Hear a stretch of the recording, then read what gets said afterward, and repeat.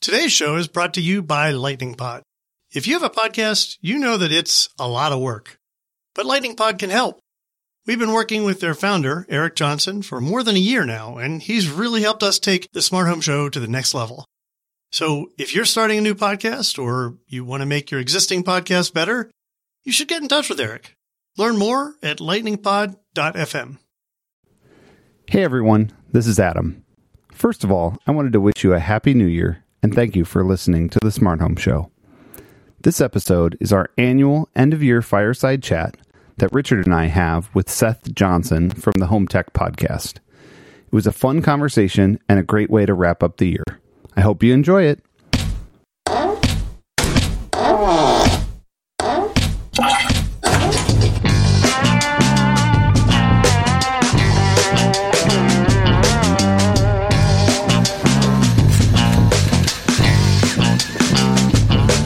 Hello and welcome to the 7th annual Technology.fm Fireside Chat. I am here once again with colleagues from Tech FM, including Adam Justice. Adam, hello. Hi there. And I don't have a fire going. Yeah, neither do I. It's not very safe in my office. And Seth Johnson, hello. How are you? I also do not have a fire going in my I don't have a basement. I have a garage, which is technically the same thing. It's like a Florida basement. All right. Well, earlier in your Slack thread, I think I used the fire emoji. So that's my fireside. I also don't have a fire going, but this is our virtual fireside chat. How about that? Well, we do this every year. We get together and we talk about what happened in the smart home over the past year, give our predictions for next year, and we'll go ahead and get started. But first, I want to make sure everybody gets to know who we all are. Adam, why don't you go first? Adam Justice, CEO of ConnectSense and co-host of the Smart Home Show, which Richard and I took over from Mike Wolf a couple years ago now. Yeah. All right. And Seth? Yeah, I'm Seth Johnson, host of the Home Tech.fm podcast. What is usually a weekly podcast, although towards the end of this year has begun to be bi-weekly and maybe once a month. I don't know. I'm looking forward to getting back into the swing of things next year because I know that the CES in January is going to bring us so much news of new products to talk about. I'm so excited. Right. Don't be sad about your schedule. Richard and I record monthly-ish. Yeah. Right, exactly. And I'm Richard Gunther with the Digital Media Zone, and I used to write a lot more over at the Digital Media Zone, and I used to podcast a lot more over at the Digital Media Zone, but I do podcast, as Adam mentioned, with him as the co-host of the Smart Home Show, and Home On is coming back. It is not gone.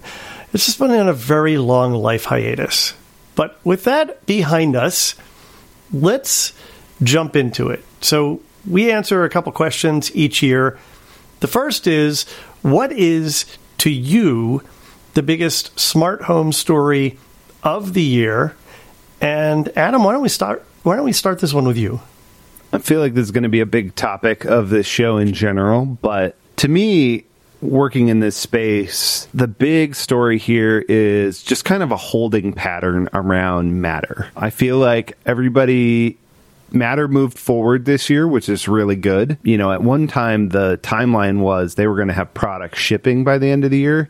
And then a couple months back, they rolled that back and said, nah, maybe not. So I'm sure at some point somebody had a goal line of being able to show shipping products by CES, and that clearly wasn't happening. So I do feel like it's holding things up, and the industry can't move forward until Matter is out. The good news here is that we got announcements from all the major players, Apple, Amazon, Google, Samsung, all kind of pledging their allegiance to Matter, showing their support. So to me, that was the most important thing that happened in this space this year, because ultimately those, key players all have to agree on a specification and ratify that spec.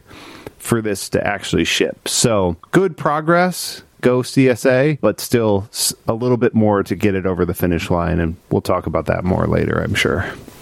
Yeah. It's shocking to me, just absolutely shocking, that a group that includes the Thread group as one of its core participants has somehow managed to miscalculate how long it's going to take to ratify a standard. Yeah. I mean, Thread took years to, I feel like Thread took, 5, 6, 7 years to really come to fruition. So I hope that's not the case with Matter. I certainly hope that's not the case, because by the time Thread actually came out, nobody cared anymore. Yeah. Well, they're going to care because it's a key part of Matter now. Which is the same thing as Thread, right, guys? No. No! Let's not get into that on this. But with Seth being the next voice you heard, how about if you hit this one up next? I do think that Matter what was a great conversation piece to have this year, and it felt like, to me, it felt like the industries and the people that were involved with it wanted to take their time, and I'm personally just glad that they're not trying to rush something out the door. It really that's what we don't need. We don't need to have one more standard. It doesn't do X, Y, and Z. Why didn't they think about that? How dumb! And then everybody, we'll just make a new standard and move on to the next one. If they take their time, and of course it was called Chip at the end of last year. Now it's called Matter. Now if they rebrand it one more time, maybe they'll have it. But I couldn't agree more that it's so important to get it right, and stumbling out the gate would be the worst thing to happen. I know it's a totally unrelated example, but I'm also a gamer in my spare time, and what was it? In 2019 or whatever, when they showed off Halo at E3, like, everybody freaked out. It looked terrible, and they decided to kick it out a year. And what ended up happening was they shipped a phenomenal game that's super well polished. And it's just a good example of, taking some extra time to get something right. You can get it so right. And this is definitely, I couldn't agree more, that I'd much rather them take their time, get it right, get everybody on the same page, than rush something out and have somebody, if one of those major players pulled out, that would be really bad. So I'd rather they take their time and do it right.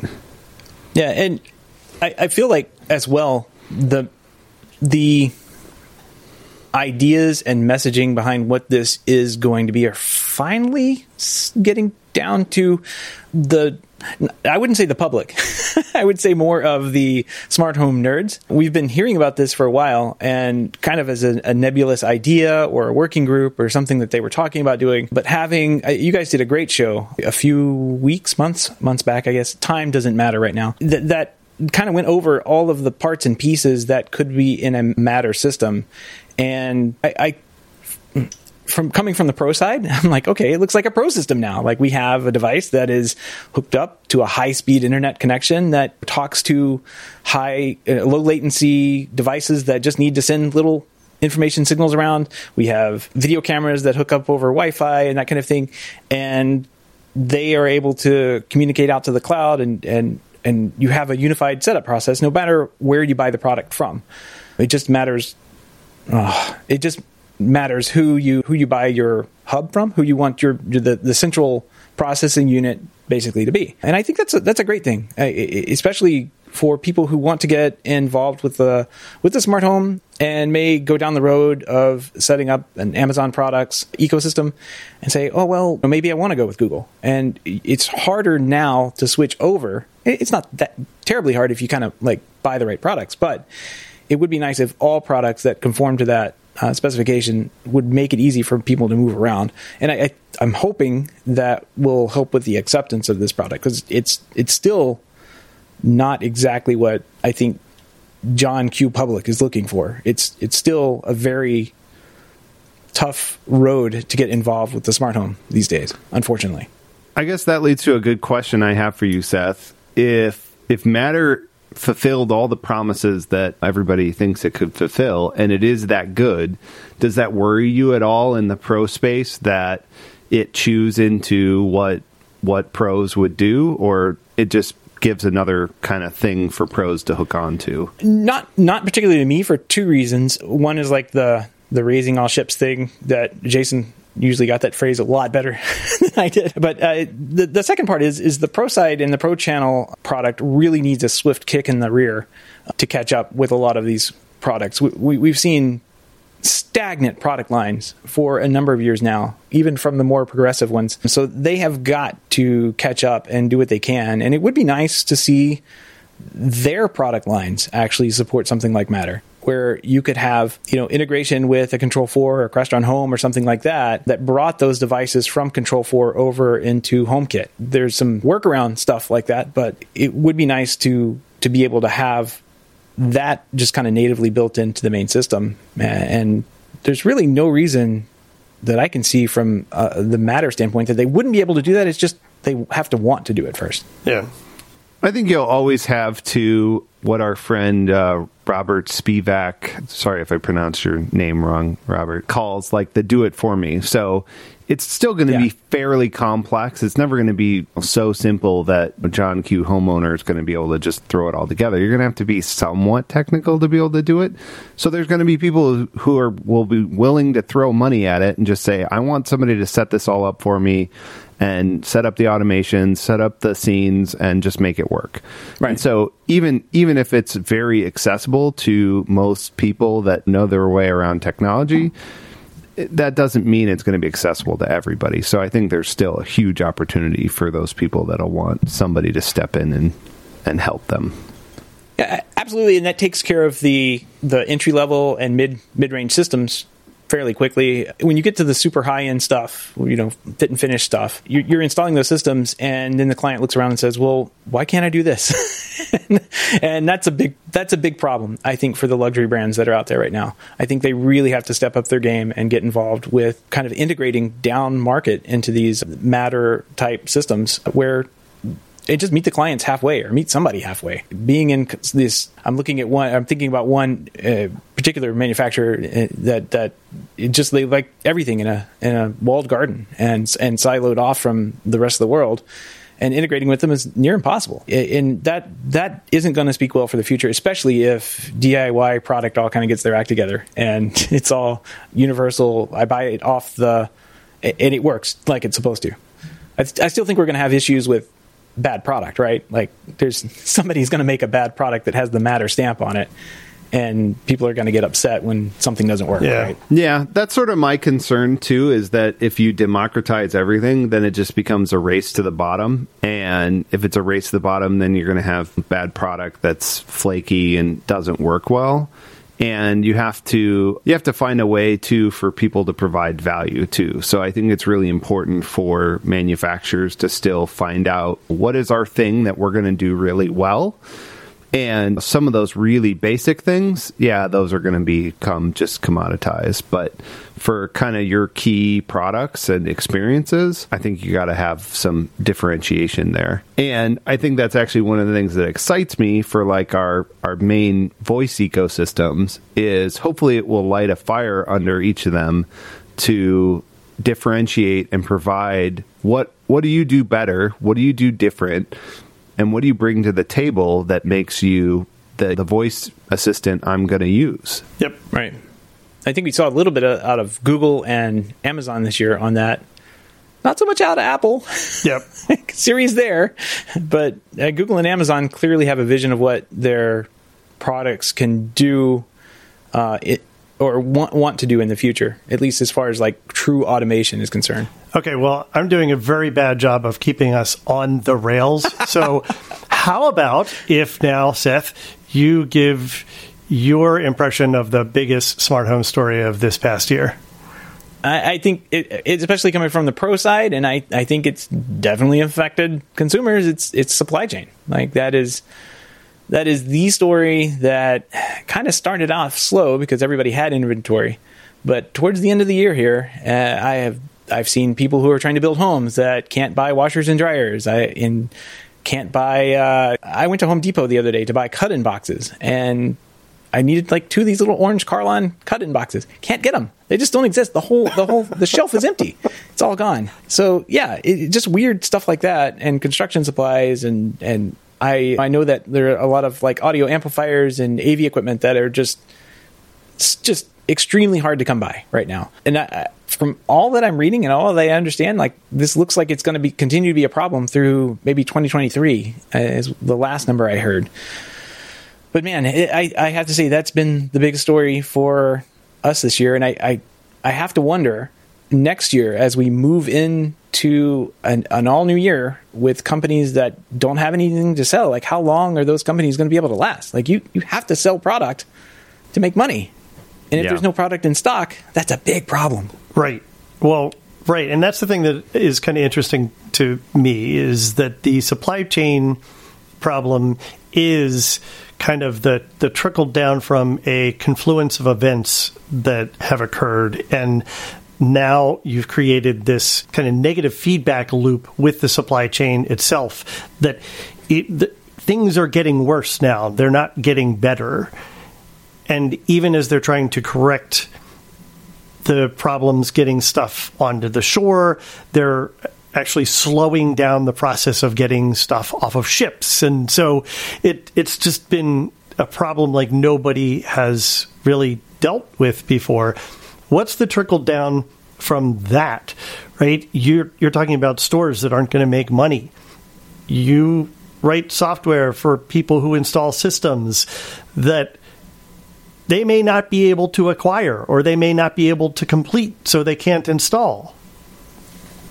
Yep, that's been one of the drivers I released this year was for a commercial Yamaha mixer to be integrated with Control4, and it was supposed to be kind of like a flagship driver for us. We did a lot of work on it and priced it accordingly, and I think we sold the last one off of our shelves sometime in the end of July. And Yamaha is saying that we're going to see them show back up for sale in, I think, Q1 in January sometime, maybe. But it's always a maybe. And we spent all the time working on a driver, and then all of a sudden, well, there's no product to install the driver with. It's wild. I can speak on this a little bit because I live this every day. Yeah, I mean, everything I'm seeing, it indicates that this is going to be with us probably for most of 2022, maybe easing up in Q4 2022. It's such a complicated, I mean, you guys commented on some of the aspects of it. It's such a complicated problem and so many intricate parts to it. And you mentioned like AV receivers. One of the things I heard, because we put in a home theater in my dad bought a lake house this year. There was a plant that built chips for AV receivers in Japan that burnt down, burnt to the ground. So on top of everything else you have going on, you have a major supplier that, out of bad luck or whatever, the plant burns down, and then you're just adding more gas to the fire. Maybe that's a bad analogy in that case, but you have all these other forces at bay. So yeah, it's a challenge, and the hard part is if it's not one thing, it's another. I heard about in automotive that at one point they solved the chip thing, and then they were having a foam shortage, so they couldn't make seats.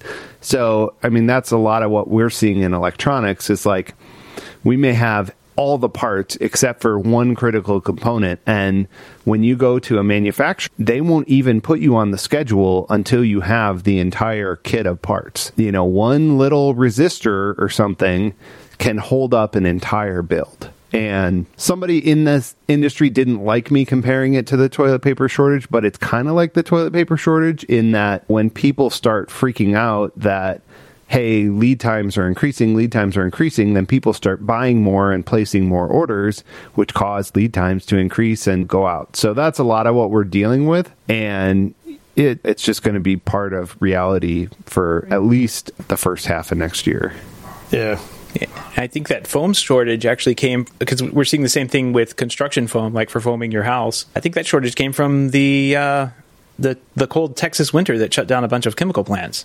So it wasn't just like one. It wasn't just like COVID and everything. It's this fire. It's natural disasters. It's water shortages in Taiwan. Like it's all sorts of stuff that is just kind of all hit at once. And a perfect storm, so to speak, I guess.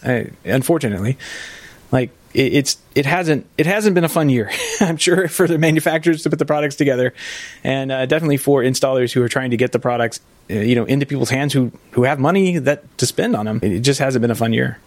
I guess my message to listeners in general, and I think this is just true in the world right now, just be patient with people, whether it's at a restaurant, whether it's at a store or suppliers or whatever. Like, people are doing their best, and it's hard out there for everybody right now. And, just give people a little grace and assume the best intent that they're trying to do it, and kind of roll with it as best as you can. But I know it's not fun, and we all would like our gadgets and gizmos and things like that, but it's the world we live in right now, and everybody's just trying to do their best to adapt to it. Yeah. I'd like to take this time also to thank my podcast listeners who've been extremely patient with my release schedule this year. Yeah. Same. Okay. So my answer to this one is, I think, a repeat of things that we've talked about in the past. And that is that this year we saw even more consolidation and, in some cases, shutdown in the industry. And not necessarily COVID related. This is just the industry consolidating, the industry growing up.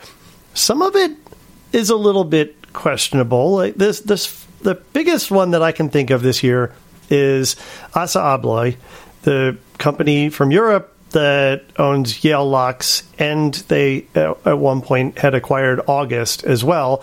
They now have acquired Kwikset and Baldwin. So, with the exception of Schlage, they basically own all the locks, which makes me wonder, what has happened exactly to our SEC and FTC? Do they just not do anything anymore? Richard, would you say they have this market under lock and key?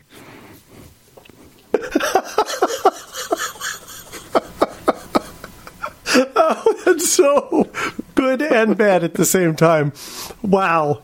Now, if we could just get to one keyway, I'll be really happy. But that's never going to happen. No. Even if they're all owned by the same company, sadly enough. Yeah, I would say you can be confident that Allegion, who owns Schlage, is a pretty large company themselves. So I don't see them gobbling them up as well. So they'll be two giants. Yeah.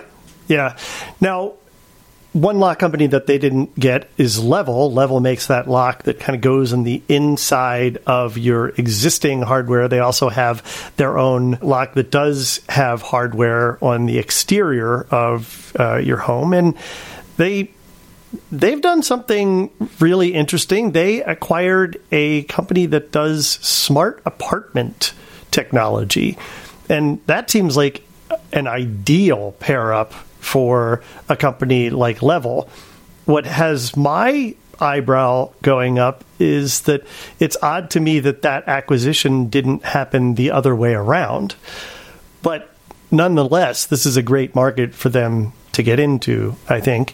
And then probably the biggest surprise for everybody from an acquisition perspective this year was Ecobee getting purchased by Generac, the people that make generators and sell power packs for your garage.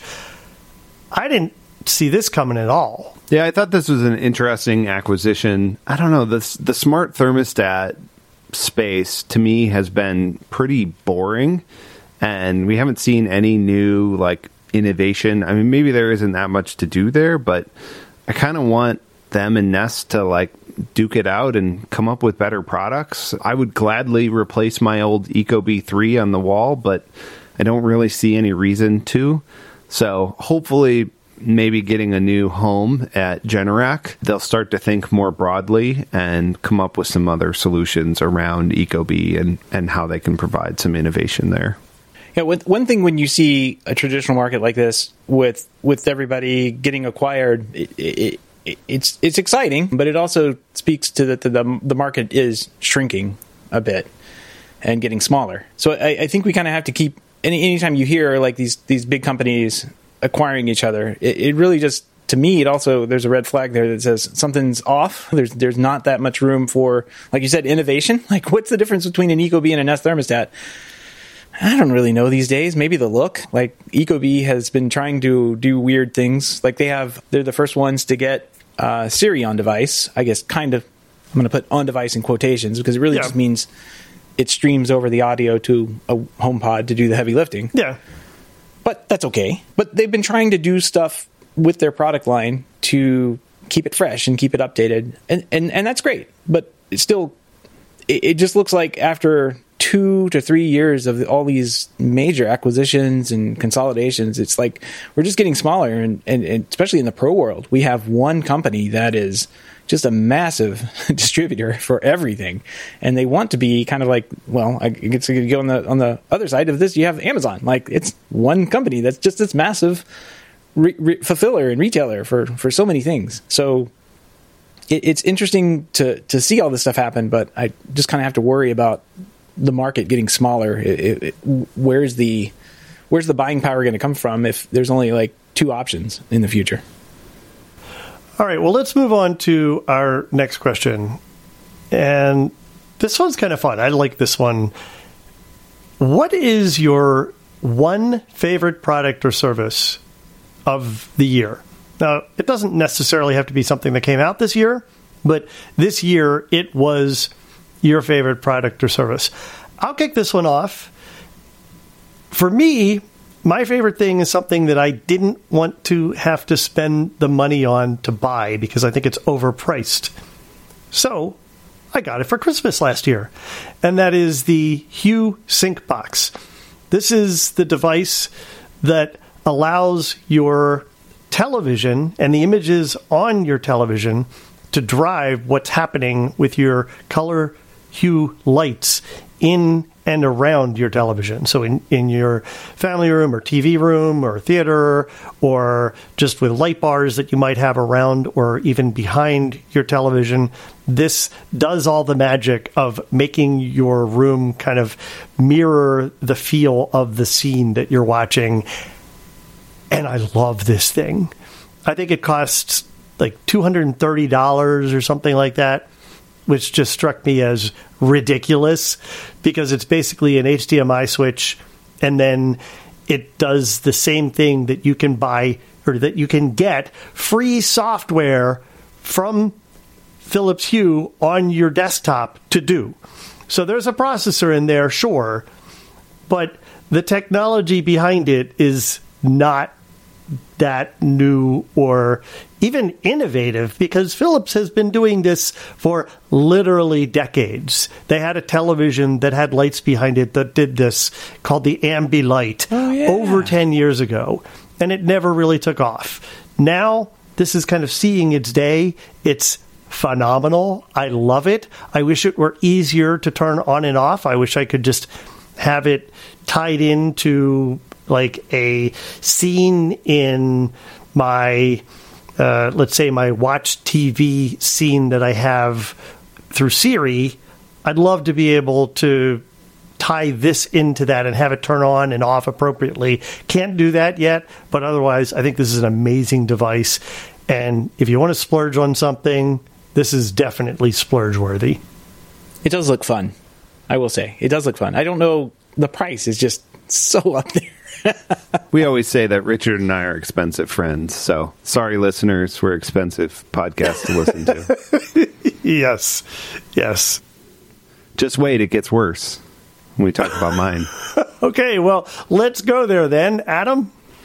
So, late entry, because I just got this in the last month. It was going to kind of be a Christmas present, and then we were like, this is too many boxes, so let's just put it on early. So I had been eyeing this for a while and finally pulled the trigger on Black Friday on the 8 Sleep Pod Pro mattress cover. So 8 Sleep sells like a mattress just like everybody else that has some sleep technology to it, and I'll get into that in a minute. But they also sell this version if you already have a mattress that you're fine with, and we have a Sleep Number bed, so I don't want to replace my mattress, where you can add the technology onto your existing mattress. What does 8 Sleep do? So it has this sensor grid that goes on your bed with a bunch of kind of health sensors.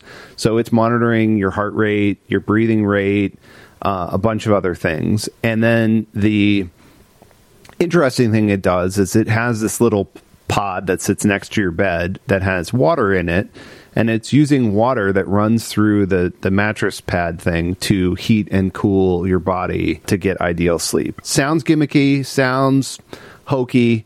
This thing is legit. I've been a sleep tracker for a long time. I wear my Apple Watch to bed. I'm getting better deep sleep than I have in a long time. It like cools your body at night to get you to sleep, and then it adjusts your temperature to keep you in like a deeper sleep. And then it'll actually warm up in the morning at your desired like time to the point where you're like, I need to get out of this bed. And so it just like gradually wakes you up, and you're like, I mean, you can make it uncomfortable if you want to, but it at least like you're wide awake and like, time to get up. So in our kind of week and a half, 2 weeks of doing this, I'm super impressed. I know one of the guys that works there is an ex-August guy, but sleep is really important, and I think it's one of those health things that people are just starting to clue into, and it was something my wife and I wanted to do better with and be more consistent, and so far I'm really impressed. So if you thought Richard's sink box was expensive, this is a whole nother level. But if sleep is important to you and something you want to focus on, I like that it has dual sleep zones or dual zones. Like that makes sense, because there's no way that this would pass muster if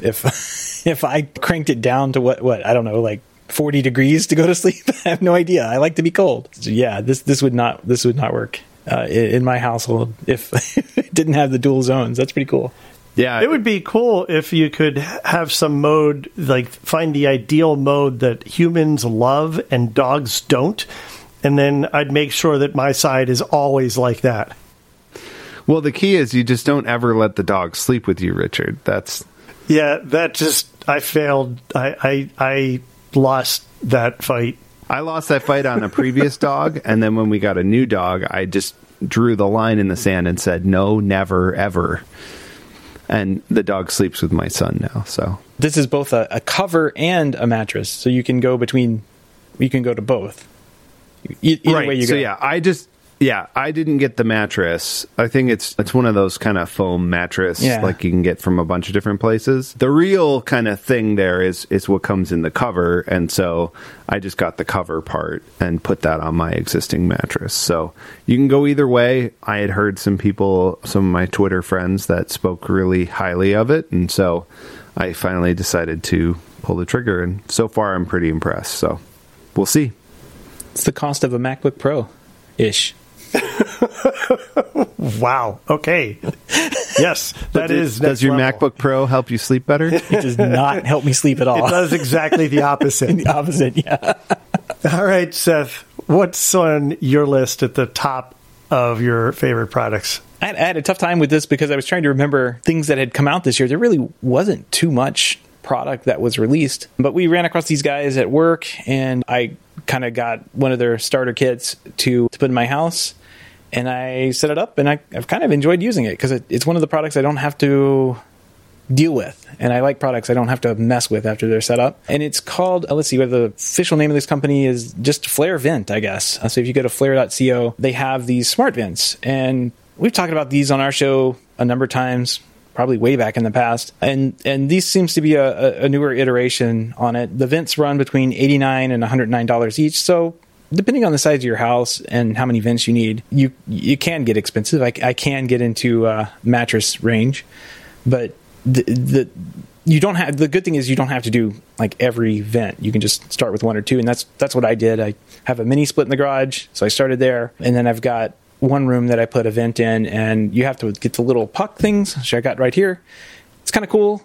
It's fun to use because it's got an e-ink display on it, so it doesn't use very much battery and kind of hangs off on the side. And once you get everything set up and you hit go, you just kind of tell your house what temperature you want to be at, and it just does all the math and balances all out, and you don't really have to mess with it anymore.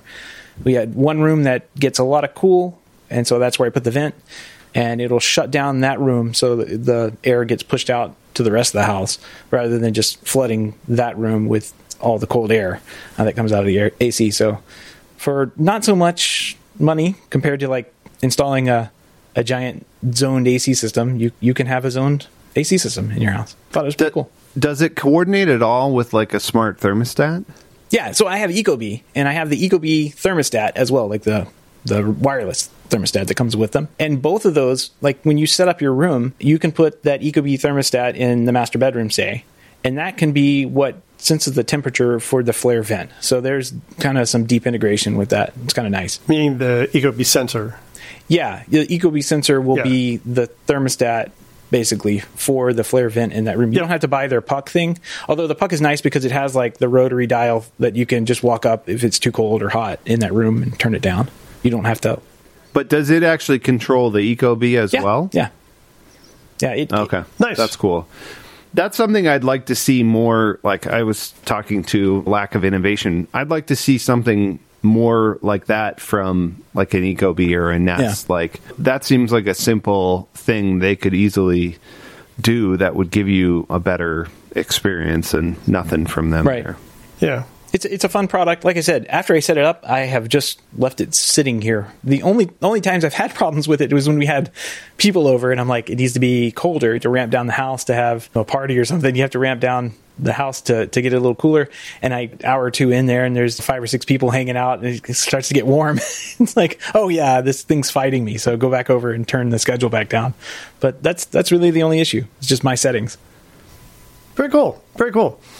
All right. Well, let's move on to our prediction segment. First, we're going to take a look at how we did with our predictions last year for 2021. And, I mean, no big spoilers here, but I don't think any one of us was right on the mark necessarily. Let's start with you, Seth. You had predicted that this year there would be an acceleration of the work from home trend, and as a result, more products made for home offices. Well, I guess half of that might be right. I don't know. Like, it seems like maybe not acceleration of the work from home trend, but like people just demanding not to go back to work. Continuation? Yeah, continuation, yeah.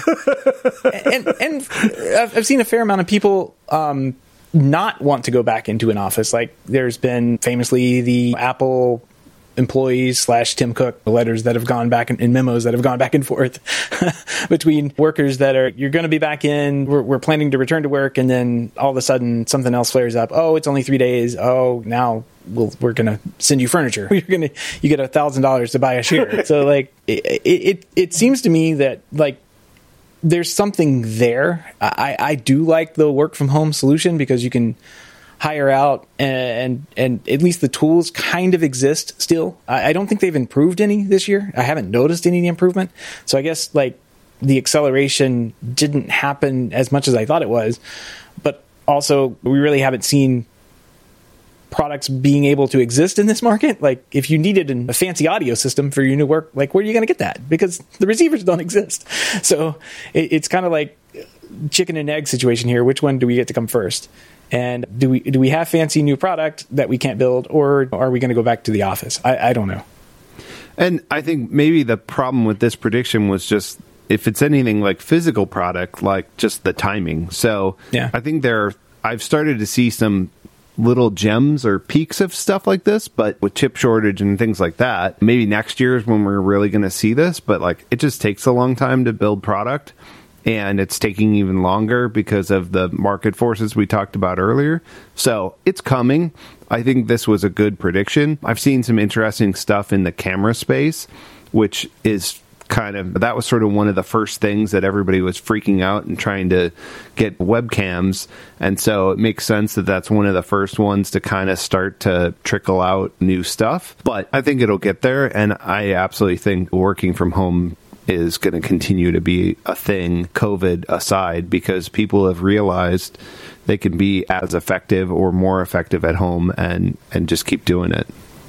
It's funny because I feel like there were improvements in technology to address this, but there are things like Teams finally coming in of its own and becoming a really good, solid product for remote collaboration, finally. I don't know if I'd use the word good. Well, much better than it was when it launched, that's for sure. It's gotten better, yes. Every time I'm on a Teams meeting, I have some sort of issue. I mean, maybe it's that I don't do it very often, but like it's a nightmare for me, but it's just me, maybe. It doesn't crash my computer anymore. That's nice. Well, that's a good start. That's a good start. Yeah, I mean, it has its problems for sure, but I think all the platforms do.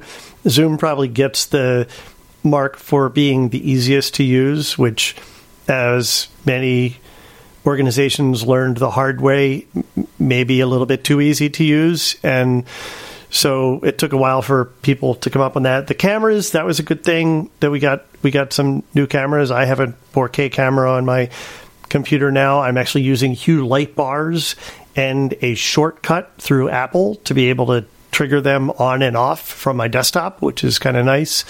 So I think you're seeing maybe the adaptation of smart home technology in the office more now than you might have in the past. So, if you interpret it that way, Seth, I'd call it a B.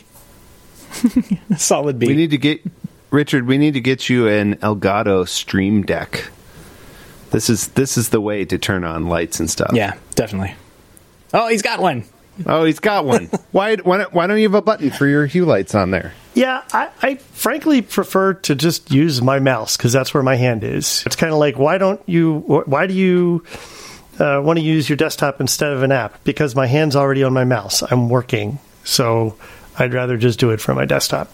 But yeah, no, it's good stuff. All right, well, I'll go second on this one.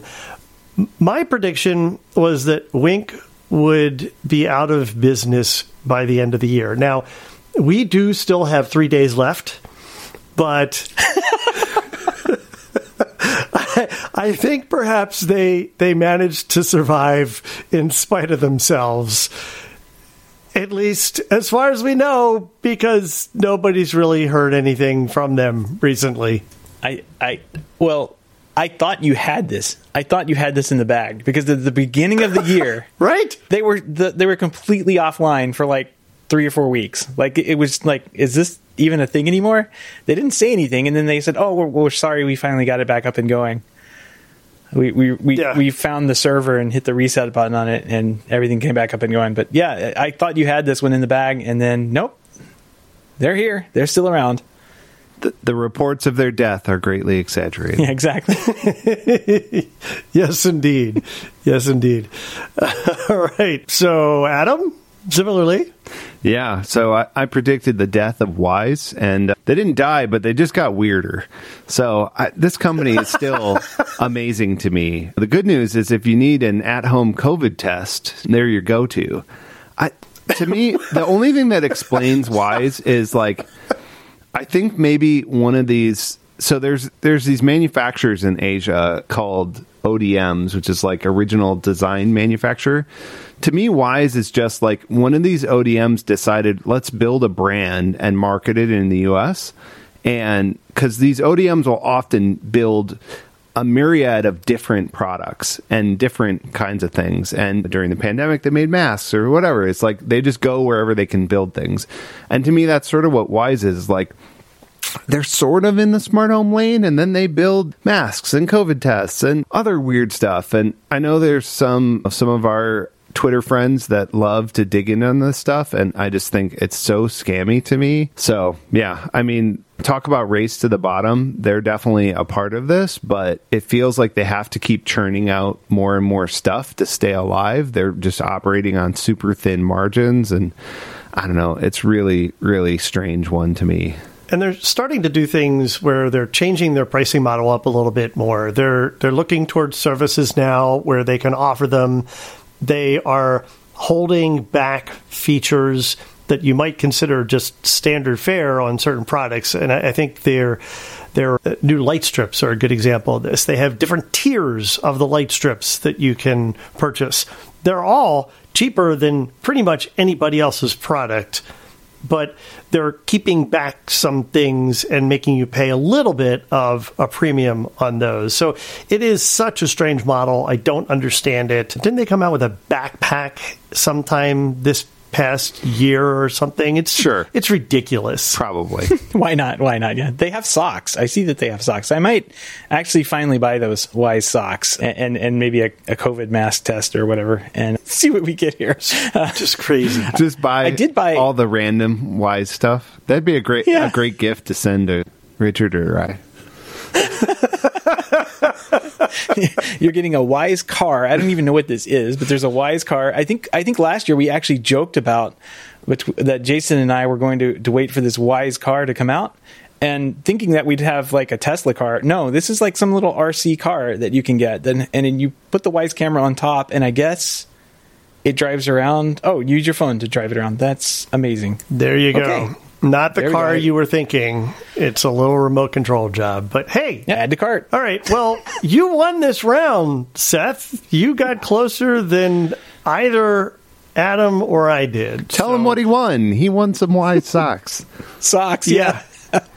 Yeah. He won the opportunity to go first in the next question, which is what is your prediction for 2022? Well, since we have notes and I saw what you guys had put, I really don't have much here, but I guess I'm going to kind of stick with what we've been talking about with the supply chain issues continuing out. I really think that's going to be the big story, if not the biggest story next year. I really think we're going to see companies. I think we may see a couple companies go under because they haven't sold anything or been able to sell anything for months now. So it's a dire prediction. I really don't want to see this. Like I would love to see this resolved in any way possible. But man, it really feels like we're in the middle of this right now, and I don't see an end from where I sit as to like how we're going to get this stuff manufactured, brought over, when there's just so many small things along the way that prevent it from happening that Adam did a great job of outlining before. Yeah, I know the good companies that are on top of this are trying to stay well out ahead of it. Obviously, there's forces at play that nobody has control of, but I mean, some of our customers have put in orders even into 2023, and so that's what. But like you said, there are some people like retailers, installers, things like that don't necessarily have a hand at that, and they're just kind of left to deal with the repercussions. So I feel bad for those who don't have control over it, but I guess know that the companies and manufacturers that are doing something about it, and hopefully those ones will survive. I feel like the very, very small companies, like the ones with like 10 employees or fewer, are those that might suffer the most in this case. That you need capital to be able to get ahead of it. You need to be able to really put resources into this, either to maybe pivot or change how you're making money, and all of that takes money. And I just don't see that the smallest of the companies out there trying to make it in this space are going to be able to survive that. Yep. That's what I'm seeing too. All right. On that down note, Adam, why don't you turn things around and predict something happy? Yeah. So I think, Richard, you and I both had kind of the same prediction here, but I think hopefully Matter's going to finally come to fruition. I expect that we're going to hear a bunch about it at CES. I know the CSA is planning on doing kind of a rollout there if, I guess, CES is happening. We definitely won't be there. But yeah, I think it seems far enough along that hopefully, knock on wood, we're going to see Matter product in 2022. I know for us, we were kind of been waiting on the sidelines. I've definitely been talking to a lot of people about it and folks in the industry. So we're going to be joining the CSA and probably the Threat Alliance and diving in and working on our products and things like that. We had enough fun being early movers on HomeKit and some other stuff, so we decided to wait back a little bit. But it seems like time is now, and this is definitely going to be part of our plans, at least for 2022. You know, we'll see, but I hope to see something by the end of next year. And yeah, so I think that gets into a little bit of what you said here, Richard. So I'll let you go. Yeah, I'll cap that off with my prediction, which is that we will get Matter. We'll get the standard and probably some of the first products or updates to existing products to make them Matter compatible. But it's going to be messy. I just don't see how we don't have some fallout from this. Even if that is the confusion in the marketplace that comes from the different ways that companies can implement Matter, which I think is going to be hard for a lot of normals to wrap their head around. It's something that we've struggled with, even as we spoke with Jenny Tui, for example, a couple weeks ago or months ago, it was months, geez. And I think when consumers hear that there's a new standard, they're going to expect that, oh, okay, plug and play, it'll all work together, and it's not going to be that simple. So I'm looking forward to it. I'm not doubting it. I think this is important. I think it's good, and I am eager to see companies succeed using this standard, but I think that first year is going to be a little bumpy. A good point to this was a conversation that came up on one of our internal Slacks. One of our engineers who just bought a home and was working on some smart home stuff was like, how am I going to know what's Matter and what's not? And he's like, well, I assume it'll be on the box. And then we were talking about, well, but what about existing stuff? And so if there's existing stuff in the market, and how are you going to know what existing stuff is upgradable? And like, I think that speaks to some of this mess is like, yeah, probably some of your existing stuff that's IP based is going to be able to upgrade to it, but how will you know? How do you do that? What does that look like?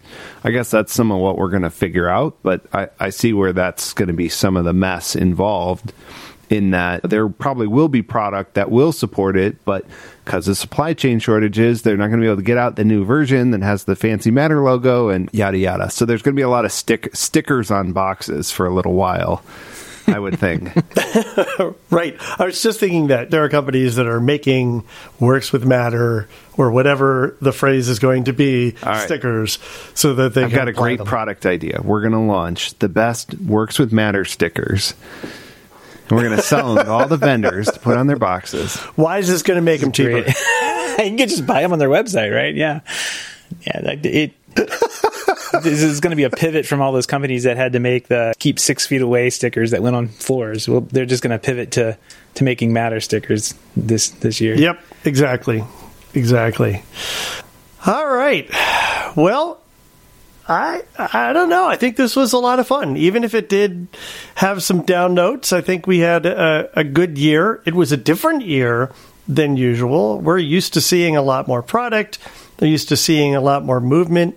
I don't know that I would look at the slowdown that we saw necessarily as bad for the industry, so much as, again, that confluence of events that has occurred that has just made everything really more difficult. But I'm glad we got together. Thank you both.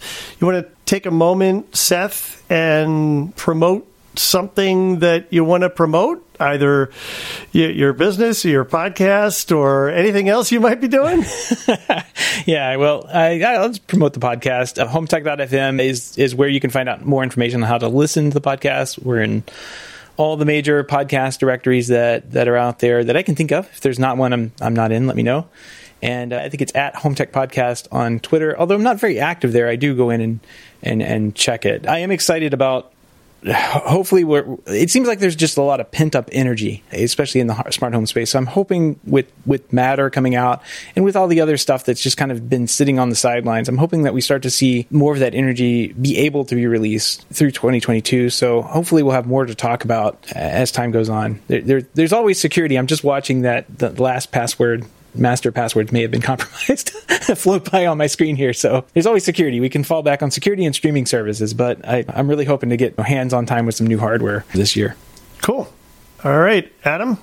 You can find me on Twitter at Adam Justice and everything my company's doing at connectsense.com. Or you can check out our show at the Smart Home Show, which is smarthome.fm, or wherever you find your podcasts. How about you, Richard? We have some good domains there between HomeTech FM and Smart Home FM. Gotta like that.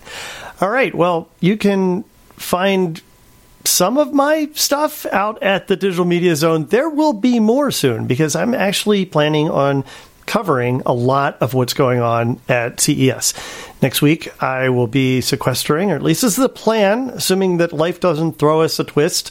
Josh and I will be getting together and sequestering together to work on CES coverage at the Digital Media Zone. So we're already lining up some meetings with vendors. CES is in the process, or I should say the CTA is in the process of rapidly trying to pivot to allow an additional virtual element of CES. So you can register virtually now.